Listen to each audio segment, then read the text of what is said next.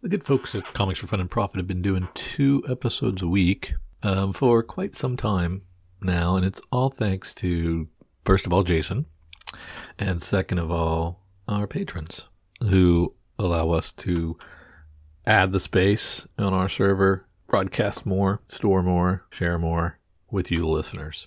I'm envious of those of you who have unlimited storage and media server capabilities. We pay for ours here at the C4 FAP. It ain't cheap. We thank you so much for those of you who go to patreon.com/comicsfunprofit and contribute at any level to say thanks, to say, I want to be a part of your Slack channel conversations.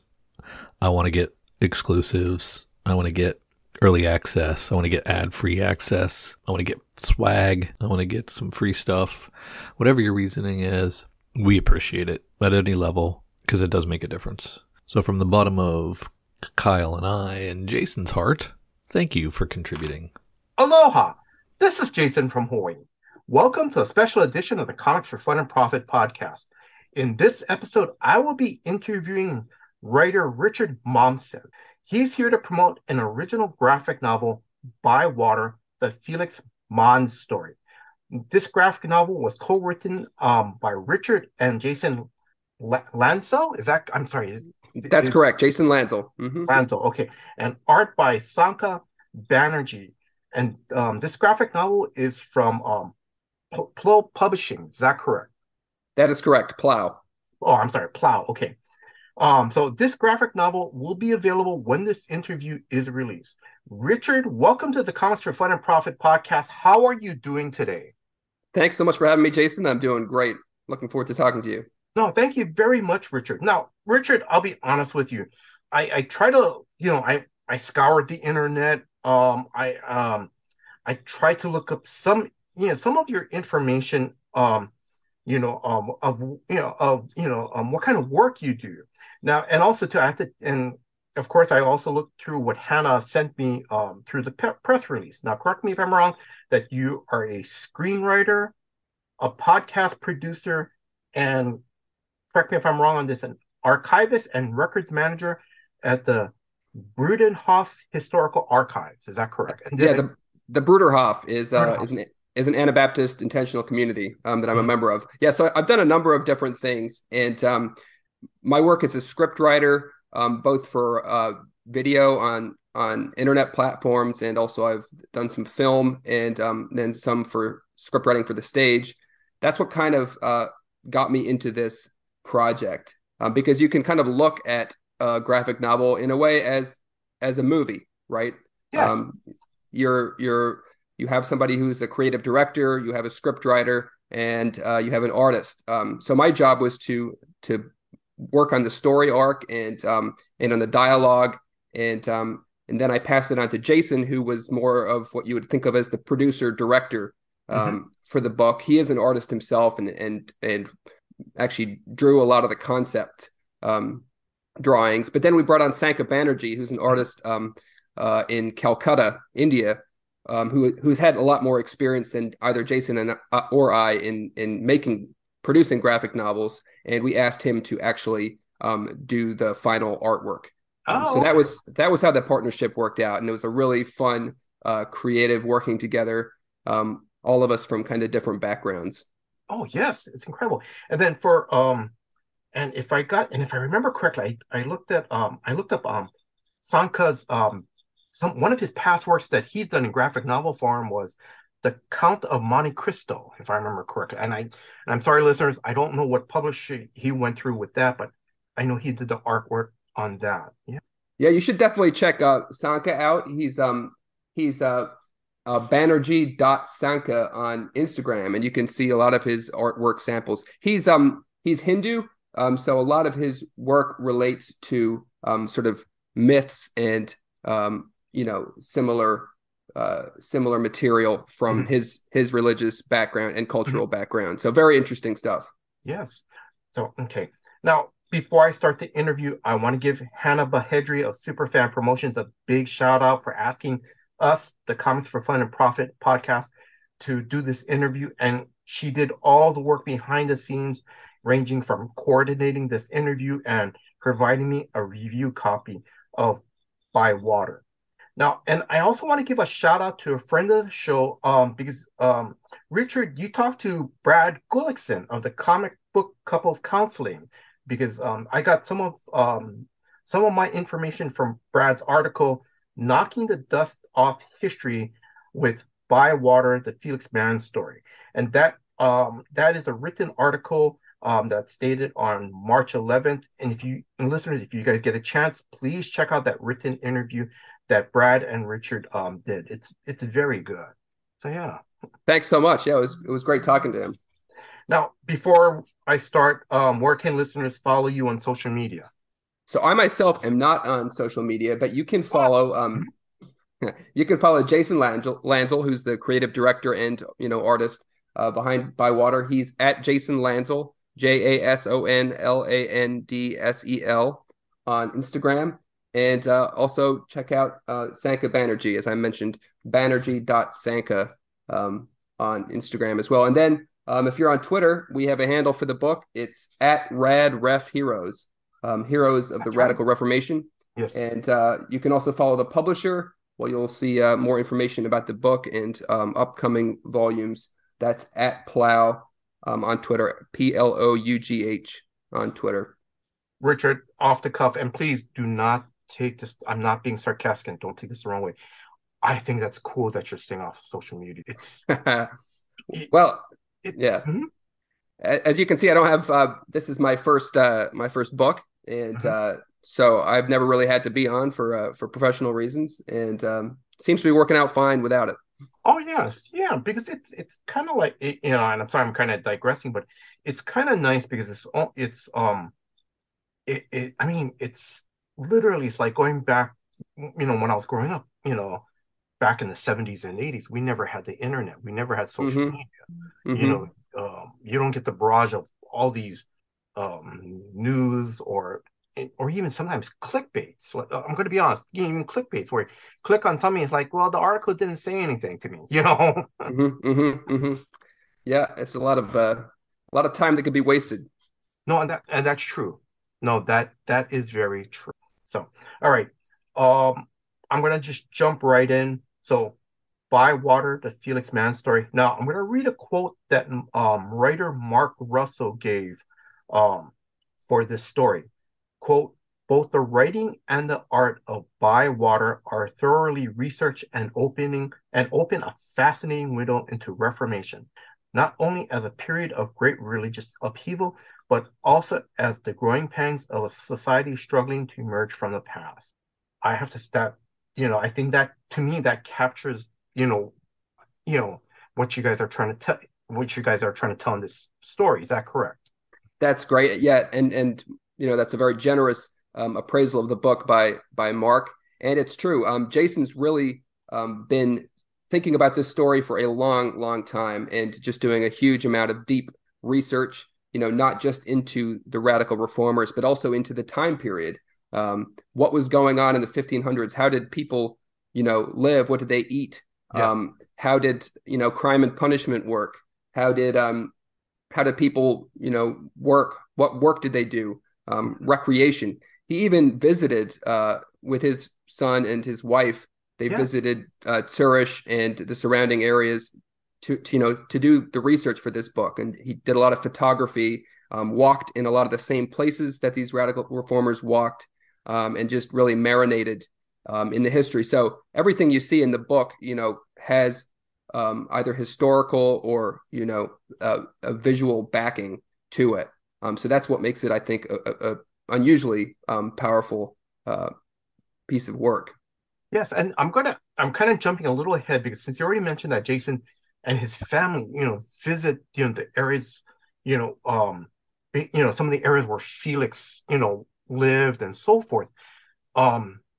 Did you guys talk about the experience? Did he tell you what his experience were like when he actually was there? And I'll let you add from that point on. Sorry. Yeah, he definitely did. And I guess what's amazing about Jason's connection to this story is it's actually quite personal. His wife his wife Doris is actually a direct descendant of these radical reformers. And she and Jason are both Anabaptist Christians who live in an intentional community like these believers, like these radical reformers did. So that connection is it is part of his heritage, Yes. an important part of his family's story. So I think for him to visit those sites was with his son and his wife was extremely meaningful and just added a lot of texture then to the art and how the story ended up looking on the page. And then I'm gonna jump also a little bit further because I'm gonna ask, for listeners, because um, you know, um, I'm not Catholic. I was raised Catholic. I went to a Catholic school, did all the mass and everything, and even we talked about how I did. We had to take a class on religion history. I'm a Christian, but I'm going to ask you, for some of our listeners that don't know, what is Anabaptist? What is an Anabaptist? What are their beliefs? Yeah, so it's a good question. So I think many listeners will be aware of generally of the Reformation, how Yes. the Bible was translated into the vernacular from Latin, so common people in Western Europe could read it after years of just having it read by priests in Latin, and many of them couldn't understand it. And there was a big movement, ad fontes in Latin, which means back to the sources. So these people, many of them common people, were reading these source materials, and what they were reading really inspired them that in some ways they've been misled by the state church Yes. and by the authorities. And they saw in early Christianity and in the life of Jesus a different way to live. Yes. Economic justice, economic sharing, freedom of conscience, not being coerced to believe things you don't want to believe. And critically, and this is where the name comes from, they saw that baptism, which is sort of a sacrament that brings one into the Christian faith, they came to believe that step could only be taken by an adult who was able to make a decision on their own, that this was something that they wanted to do, and this was a value system by which they were going to live. And at the time, the Catholic Church, and to this day, the Catholic Church baptizes infants, and they said, well, there is no basis of support for that in the gospel, and it's a matter of they felt it was a way for the church to control people, and often for economic reasons, so that families would have to then pay tithes based on the number of people in their family. So that's kind of where Anabaptism came out of. They said, we don't actually feel like we need to follow these rules that have been in place and that have been told to us by the priests and those in authority. And they set out to, create another life for themselves. And the thing is, and for listeners, and Richard, like correct me if I'm wrong, because, and I know you already mentioned it, but I've read most of the Bible, especially the New Testament. I don't remember seeing anywhere about, when a child is born, you baptize them. Because the thing is, and I'm gonna, and I'm gonna, and I'm not gonna, and because the thing is, again, to clear John the Baptist was baptizing adults, and the other thing too is that in the New Testament, when talks about Jesus's life and so forth, Jesus was baptized when he was an adult, not when he was born in Bethlehem in a manger. So these Anabaptists. So again, so it just sounds like these Anabaptists are basically are kind of like going back to the original teachings of the Bible. That's exactly right. That's what they saw themselves doing. They came to believe that the influence of power and of wealth in particular had caused the church to go astray. Yes. And they saw a lot of corruption in the church hierarchy. and they were determined to break away from that and try to be faithful to the scriptures as they read them. Their cry was sola scriptura, only the scriptures. So we're not interested in what other people have to say. What does the Bible have to say about it? And that was their only source of their only guide for the way they wanted to live their lives. So, and then and I'm gonna, because I did a little bit of research on Anabaptists, and please feel free to correct me if I'm wrong, because I think there are three main beliefs: are discipleship, peacemaking, and recognizing the presence of Christ. Did you want to add anything to that, or Yeah, that's a good summation. So I mean, they actually came up with a confession called the Schleitheim Confession around the time that this book takes place. So the 6 points of that are baptism. Baptism is administered only to those who have consciously chosen it. Yes. They believed in taking the Lord's Supper together, only of those who had been baptized as adults. That's right.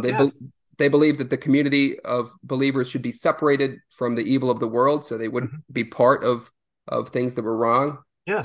And critically, they believed in Christian non-resistance, that violence should never be used in any circumstance, and that's something they stuck with.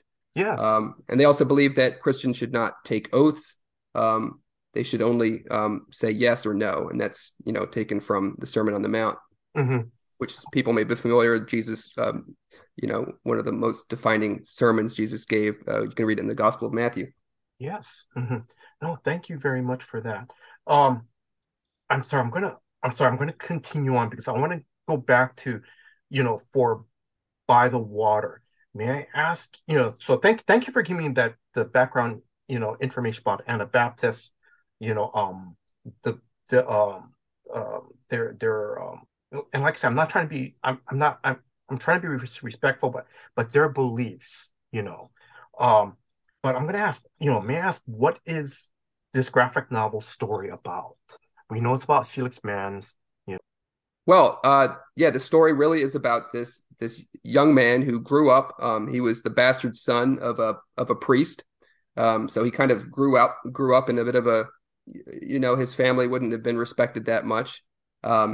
He ended up going to university in Paris, where he's exposed to the ideas of people like Thomas More, Erasmus.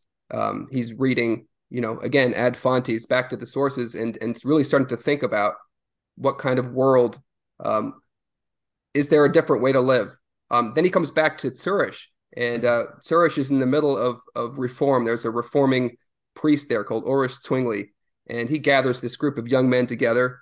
Felix Manz is one of them. Conrad Grebel, he's another character in the novel, is another, and they meet together regularly. We imagine them in the city sauna, sort of having these discussions together, and they're reading Homer in the original Greek, and importantly, they're reading the Bible together. And it's not really it's not sort of a pietistic reading of the Bible. It's how can we structure our lives in such a way that they reflect what Jesus taught.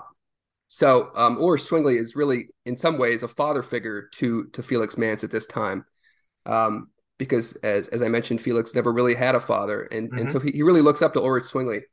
But then Zwingli, he starts to sort of become kind of a kingmaker in the local politics. He thinks he can make change through the state, through power. And Felix Manz and his friends say no. Jesus never used violence. We shouldn't either. They also bring up this point about baptism, that infants should not be baptized, only adults. And this is a step too far for Zwingli.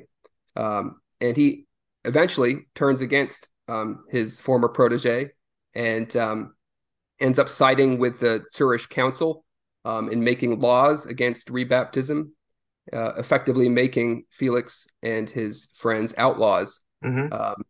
There's some brief moments of revival of where Felix and his friends go and persuade many people, inspire many people to follow their example. And there's this beautiful sequence where they're in this little village called Zalakon. You can see it in the Bible, where people are so inspired by what they're talking about that they break the locks off of their houses and their their drawers, and they share everything together, and it's kind of like this utopian experience, which is kind of interesting if you think of Thomas More's book Utopia, which was published in the early. So these people actually experienced it, but then this doesn't last long. The Council of Zurich really cracks down. Yes. They see this movement as a threat to their power and to their the control of the area, and eventually Felix ends up getting arrested and eventually then executed by drowning in the Limmat River, which runs through Zurich, for his beliefs.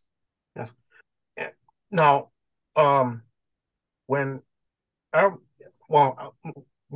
I read the story, I had to take a step back and really process it, and the fascinating thing. And I'm going to say, you can correct me if I'm wrong, or you can say, hey, no, Jason, that's not what we want. And I'm okay with that. But I thought Felix's story, because again, listeners, Felix, was a real life person. But I thought that Felix's story kind of sort of reflected what Paul went through in the New Testament. That's I could be wrong, because, very much so. Paul, that's what I just thought. Very much so. I mean, these were both guys who, Paul the Apostle and Felix Manz. These were both people who, were able to see something greater than themselves and were able to devote their lives completely to it, and never give up what they believed in, despite being threatened with imprisonment and death. And Felix himself, had many opportunities to renounce his beliefs, even as he was being rowed in the boat out to the site where he was then pushed off and drowned. There was someone there saying, listen, if you would just renounce what you believe and recant, then we can just let this go. But he refused to. Yes. And similarly, the Apostle Paul did the same. Yes. And the other thing was for me, and again, I took a step back, had processed the story, and then I also realized too that Felix had for Christians, Felix had a strong love for Jesus, and he died for Jesus. And it wasn't and again, it wasn't for some, it's the noble cause. It's, this is what, no, he died literally, for our King. That's right. Amazing. That's right. And as he died, he used the same words of Jesus as he died on the cross. Into your hands I commend my spirit. That's in many ways he walked the Christian walk, the same walk that Jesus walked. Yes, he did. Let's see. I know I'm kind of jumping a little bit more, and I'll come back to some of the questions that be like a process question. So, because I want to get to the point where Sokka's art, was it, because there's some scenes in the book, like, was it intentional for when in the last few pages, after Felix has drowned, his body was pulled out, from the water. They don't show it pulled out from the water, but and correct me if I'm wrong, I think the woman that's holding him is Felix's mother. Is that correct? That's correct. His mother, Anna Manz. And then the thing is that just the position of how she was holding Felix is it looks like these famous Catholic paintings of how Mary, was holding Jesus after they took him down from the cross. Was that intentional? Or did you guys? How did that come about? That one panel for Felix. Yes, that's absolutely the case. That is that panel is in some ways to evoke the Pietà, Mary mourning over the body of her son Jesus after he's taken down from the cross. But this just points to other research that Jason did. He also really spent a lot of time digging into the art of this time period, into this medieval art, and you can just see how that influenced the way Sanka's art then turned out. And actually, you'll see in sort of the chapter breaks, listeners, when you get the book, we've interspersed some of this medieval art along with the art of the graphic novel, which I think is a really interesting and beautiful touch. Yes, and then I'm going to touch upon a little bit in the back matter, a little bit towards the end of the interview, but because I remember in the back matter there was a painting of, oh, what was it? I think how paintings were of how people look possessed or something, Mm-hmm. and and that was there's some of the artwork, you know, uh in the book about that, like, oh, I think you're possessed, or I think Satan has gotten to you or something. Mm-hmm. Did you want to comment on that, or Well, I just think that's one thing I'm just so proud about this book is the level of detail and attention that went into the artwork. This is not, you know, this is a book that you can spend a lot of time just studying a page, yes, and studying, what the thought that went into the layout of each page. It's a real piece of craftsmanship. And again, so much of it is influenced by the art period, the art of that period of the 16th century. and then another scene I want to mention, because there, and again, there's some visual scenes. Because I don't want to get too much into it, but because yeah, but I just want to pick out one more scene that I thought was great, and I loved how in the epilogue. Now there's a character named, I hope I'm pronouncing his name, George. Is that correct? Yeah, George or Georg would be the Okay, German way to say it. okay. Hmm. And then correct, was he like a farmer? I'm trying to He, remember. Georg Blaurock, he was actually a priest, a former priest who ended up, again, like many of these men, renouncing the state church, Mhm. renouncing the Catholic Church. So he was one of the founding members of the Anabaptist movement. Because I love the ending where there is a scene where there's two panels where um Georg, in his quote, shook the dust off his shoes and clothing over the city, and in Zurich, is that correct? The city? Am I pronouncing the city name? Yeah, yeah, Zurich in Zurich, Switzerland. Zurich, and never returned. The thing I love about that is it sounds similar to a Bible verse. Yeah, yep. That's taken again. These men were well versed in the Bible, and it was almost part of them. They were so, and that's one of Jesus' teachings to his disciples. He says, "If a place doesn't welcome you, and reject you, shake the dust off your feet and walk out." Yes, yeah. Okay. Um, I'm sorry, Richard. I mean, yeah, listeners, like Richard said, um, you could, when you read this story, there's there's, it's, um, you could take time just to look at the panels, um, you know, and just study it. It's not just the pages, but also some of the text too as well.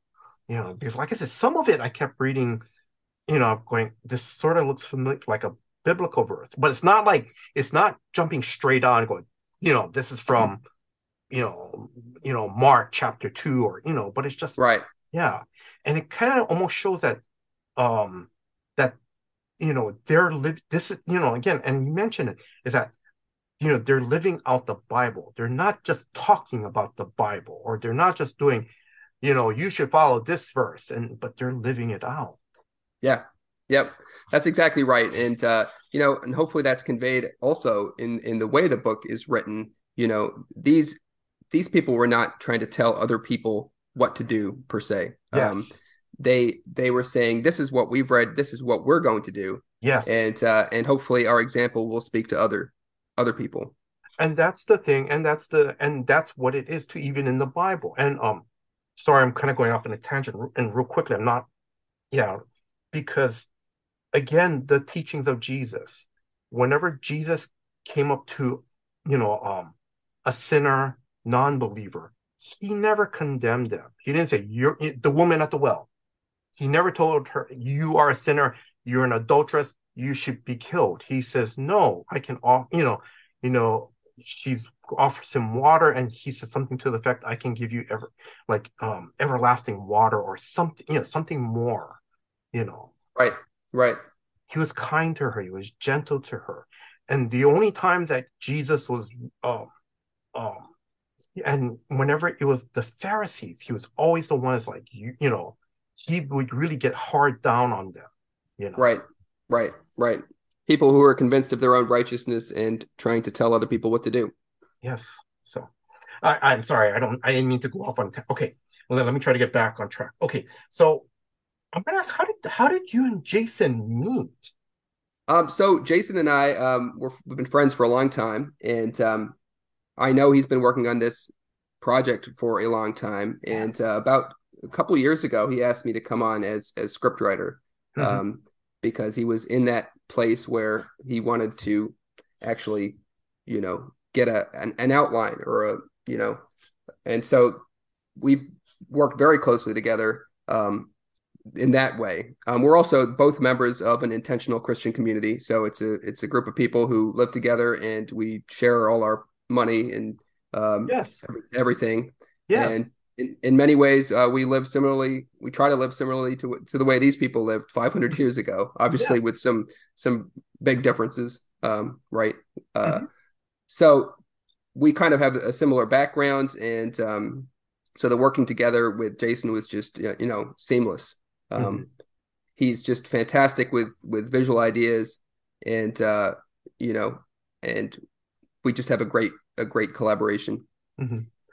I'm gonna touch upon yeah, I think I'm gonna touch upon like I want to talk a little bit about the research part, because the other thing I love about this book is the back matter is incredible, because it shows that you guys um respect, want to show respect to not only Felix, but also during the time of the Reformation as well.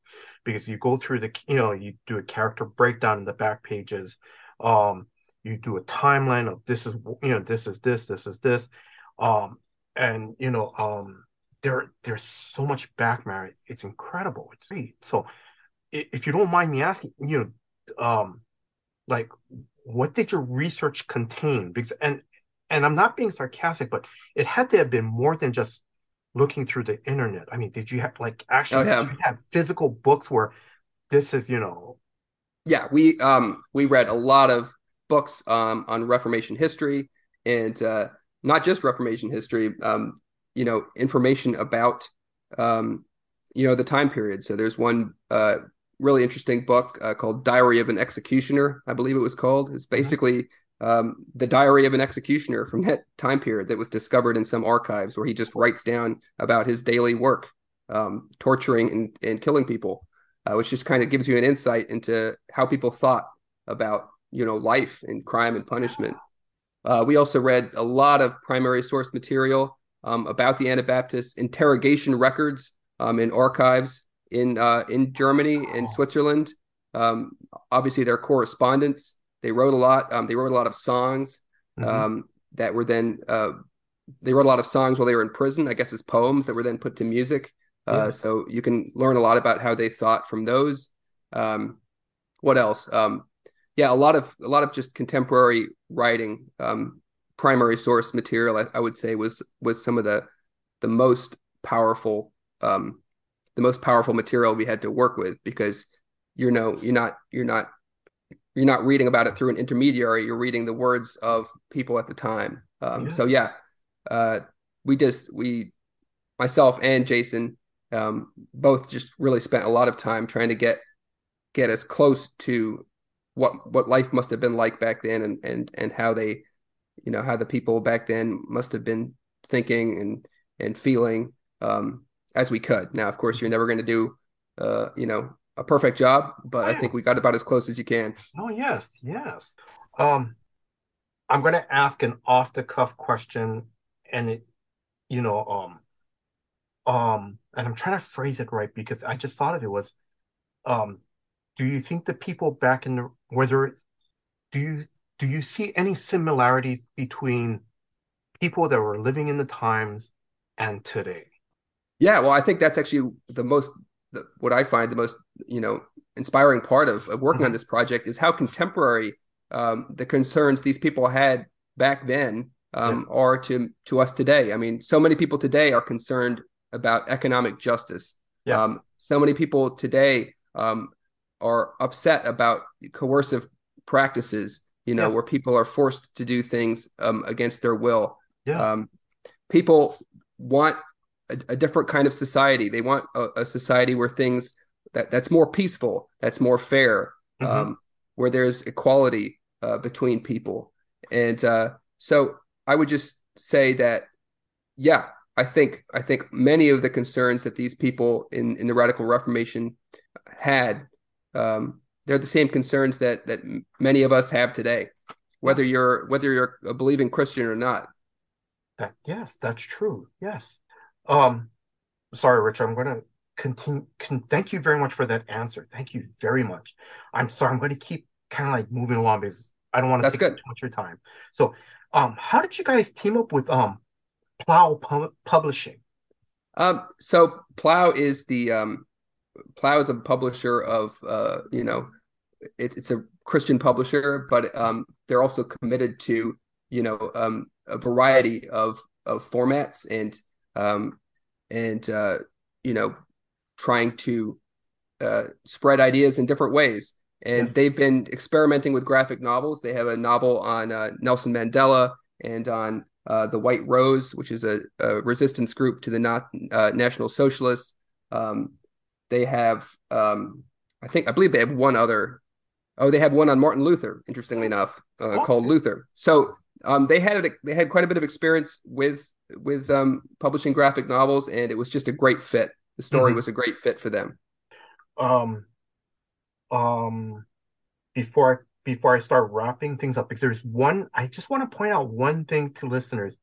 Um, and I'm just going to ask an off the cuff question because it was so cool that in the back matter, there's a Jason has a picture of the mouth of a cave, and Sanka kind of like drew it that way too.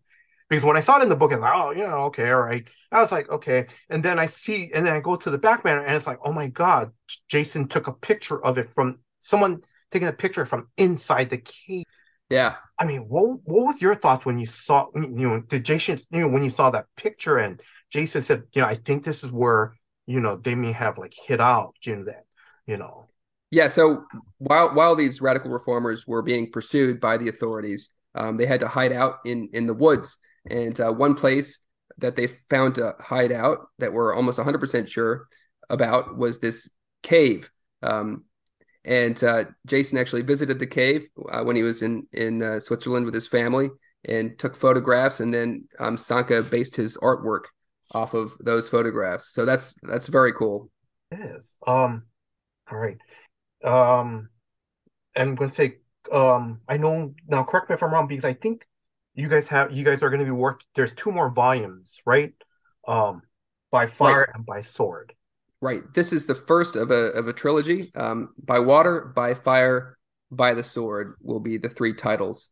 And so this one is coming out this year, and I really hope listeners will be able to get a copy, and then hopefully the rest of the trilogy will be out within the next year or so. Okay, all right.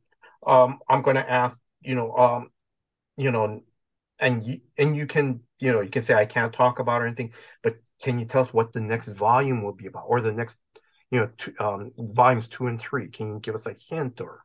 Well, they're going to also be stories of people from this time period, of radical reformers and the different paths that they took, because they went to some very interesting places, and I think readers are going to be fascinated, because these are stories that not many people know about. Richard, thank you very much. I'm going to ask, before I start literally wrapping up the interview, do you want to uh, add anything else about by water? I mean, did we miss anything? Is there any anything else important you want to share? No, I think what your questions have been great, and I feel like hopefully listeners have gotten a good idea of what to expect from this graphic novel. Please get yourself a copy. It'll make a beautiful addition to your library, and we're just thrilled to be able to put it out there. All right. So now I'm going to ask you a couple light questions now because good. So do you are you guys planning any convention or book signing appearances in like March or April? And I'm looking in April when this is going to be April, May. We're still working on a possible launch event in New York City that may happen in May or June. Mm-hmm. So we're working on that. Jason's actually already been at a couple book signings at some book conventions, which were great, and hopefully we'll be able to do more of them. All right, and then Richard, have you and your family been to Hawaii? It is a profound regret for me that I have never had the opportunity so far to come to Hawaii. I'm looking forward to that, and just need to find a good reason for it. Maybe we need to write a graphic novel about something that happens there. There you go. Yes. Come down there for some research. Yes, there you go. All right.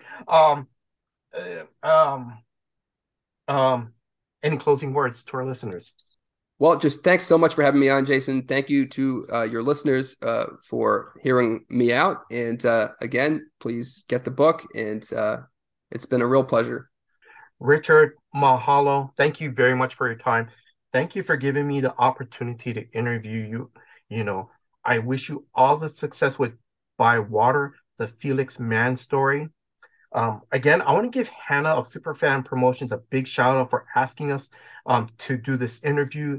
And again, Hannah, just thank you very much for all your hard work behind the scenes. Thank you very much. I'm going to ask Richard, I'm sorry, it's off the cuff question. You want to add anything to that? You want to give a shout out to Hannah or anything? Yeah, definitely. A huge shout out to Hannah and, David at Superfan. They've been great to work with. We've met so many great people as a result of our partnership, and thank you. Now, if you are a new comic book reader or a lifelong comic book reader, please check out By Water, the Felix Manz story.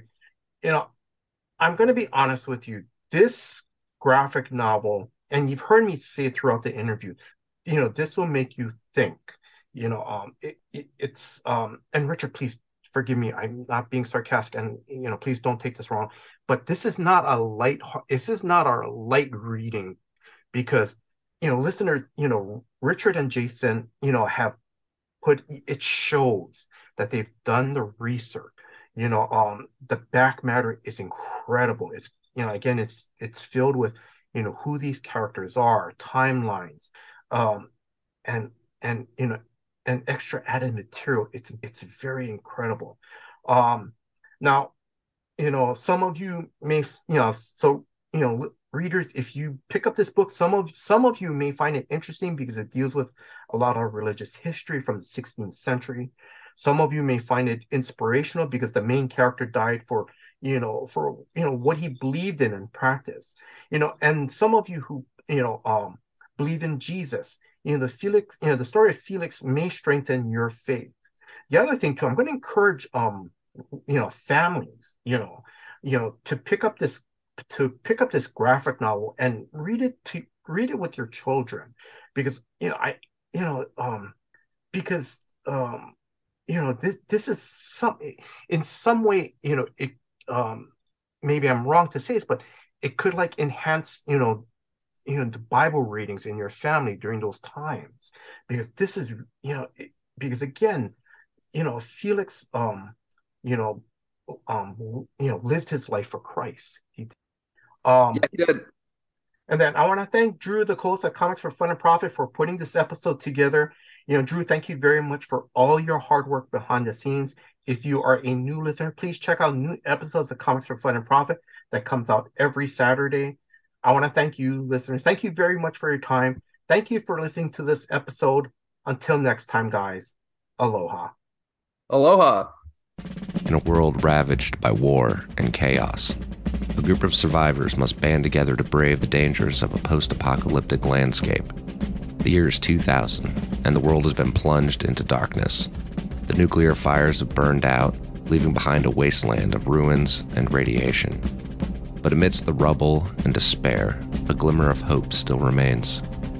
Join Dork Day Afternoon as they face off against marauding gangs, enemy soldiers, and even the harsh elements themselves in the world of Twilight 2000. Will our heroes survive the challenges ahead? Can they keep their own humanity intact? Or will they succumb to the harsh realities of life after the end of the world? 2 past midnight. An actual play podcast by Dork Day Afternoon.